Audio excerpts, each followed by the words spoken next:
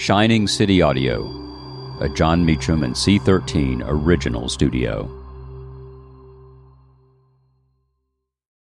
Look, Bumble knows you're exhausted by dating. All the, must not take yourself too seriously, and 6'1" since that matters, and what do I even say other than, hey? Well, that's why they're introducing an all-new Bumble, with exciting features to make compatibility easier, starting the chat better, and dating safer. They've changed, so you don't have to. Download the new Bumble now. On September 21st, 2001, the cockpit tape of Flight 93 is reported. I'm Jon Meacham, and this is Reflections of History.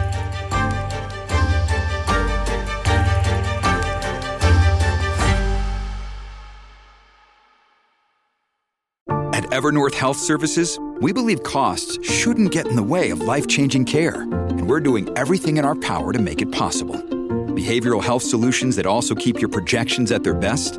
It's possible. Pharmacy benefits that benefit your bottom line? It's possible. Complex specialty care that cares about your ROI? It's possible. Because we're already doing it. All while saving businesses billions. That's Wonder made possible. Learn more at evernorth.com/wonder.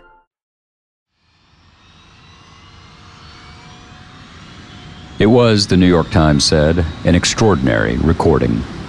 But then, it had been the most extraordinary of flights. A desperate and wild struggle took place aboard the hijacked United Airlines Flight 93 before it crashed in southwestern Pennsylvania, according to the plane's cockpit voice recorder, law enforcement officials said today, the Times wrote.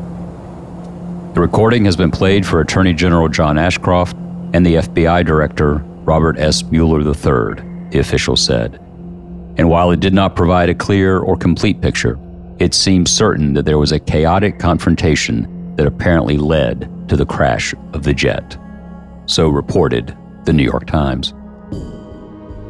The story of Flight 93 is a profound one. Learning of the unfolding coordinated attacks of 9/11, the passengers and crew members took matters into their own hands. The Boeing 757 had taken off from Newark, New Jersey, en route to San Francisco at 8:42 a.m. on Tuesday, September 11th, 2001. 46 minutes later, the unthinkable happened. 4 terrorists seized the plane and headed back east. The pilots were heard to say, "Mayday, hey, get out of here, get out of here, get out of here." Then came a terrifying half hour. The passengers used the then common airphones and some cell phones to alert authorities on the ground and to call their families. Hearing what had happened to the other hijacked planes that had been turned into weapons of war in New York, they then acted with unimaginable courage. One of the passengers, Todd Beamer, asked a phone operator to recite the Lord's Prayer with him. Then Beamer said, "Are you guys ready? Okay, let's roll." When the plane crashed in Shanksville, Pennsylvania, it was just 18 minutes from the capital of the United States. As the Congress of the United States said in awarding the Congressional Gold Medal to the heroic souls who gave their lives that others might live, it was a common field one day, a field of honor forever. We honor the passengers and crew of Flight 93 who perished in a Pennsylvania field on September 11th, 2001. Their courageous action will be remembered forever. On the 20th anniversary of the attacks in 2021, former President George W. Bush spoke at this Shanksville field. Here is part of what he said. "Here the intended targets became the instruments of rescue, and many who are now alive owe a vast unconscious debt to the defiance displayed in the skies above this field. It would be a mistake to idealize the experience of those terrible events. All that many people could initially see was the brute randomness of death. All that many could feel was unearned suffering. All that many could hear was God's terrible silence. There are many who still struggle with a lonely pain that cuts deep within. In those fateful hours, we learned other lessons as well. We saw that Americans were vulnerable but not fragile.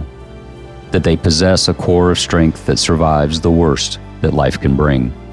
We learn that bravery is more common than we imagine, emerging with sudden splendor in the face of death. We vividly felt how every hour with our loved ones is a temporary and holy gift, and we found that even the longest days end.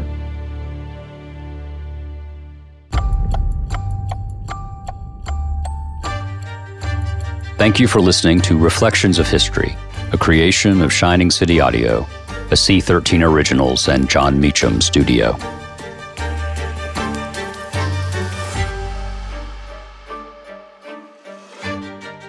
Reflections of History is executive produced by me, John Meacham, and Chris Corcoran, Chief Content Officer and founding partner of Cadence 13. Production and editing led by Lloyd Lockridge and Chris Basil. Production assistance and operations by Andy Jaskowitz, Adam Macias, and Kelly Rafferty. Cadence 13 is an Odyssey company. Hey Mama, we see you, all the visible and invisible work you do for others and yourself. That's why this Mother's Day, the Meditation for Women podcast has a special free guided meditation just for you. Stay to listen to hundreds of guided meditations available for you. Some to help you sleep, start your day, release anxiety, and tune into your intuition. Listen to Meditation for Women on the free Odyssey app or wherever you get your podcasts.